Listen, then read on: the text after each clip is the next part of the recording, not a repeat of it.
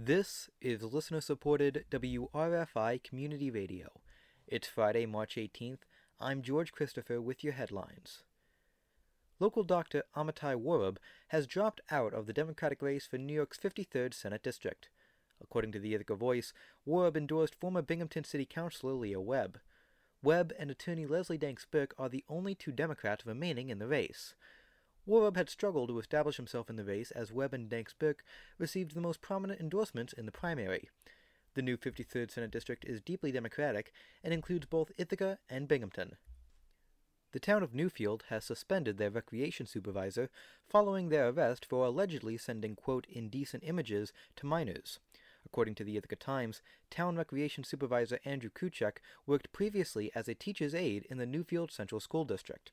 Kuchek has been charged with 2 counts of disseminating indecent materials to minors. The town said they received no comments regarding Kuchek's performance as recreation supervisor.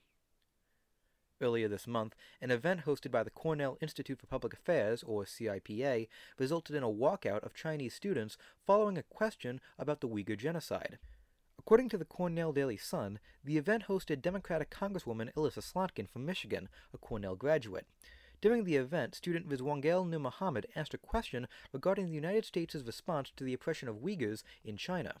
Nur Muhammad's brother was arrested by Chinese authorities in 2017. Following the question, some Chinese students walked out of the event. 80 Chinese students later signed a letter saying they felt the atmosphere had turned hostile towards them during the event. A statement from Brooks School Dean Colleen Berry and CIPA Director Matthew Hall condemned the oppression of Uyghurs as well as any derogatory anti-Asian expression. Congresswoman Slotkin condemned the student response to Nur Muhammad and called on Cornell to ensure that all students are free to express themselves, quote, free of intimidation or threats. It should be mostly sunny today with a chance of showers this evening. Temperatures should see a high of 66 with a low of 52 tonight. This is WRFI News. You can listen to this and all of our news content wherever you get your podcasts.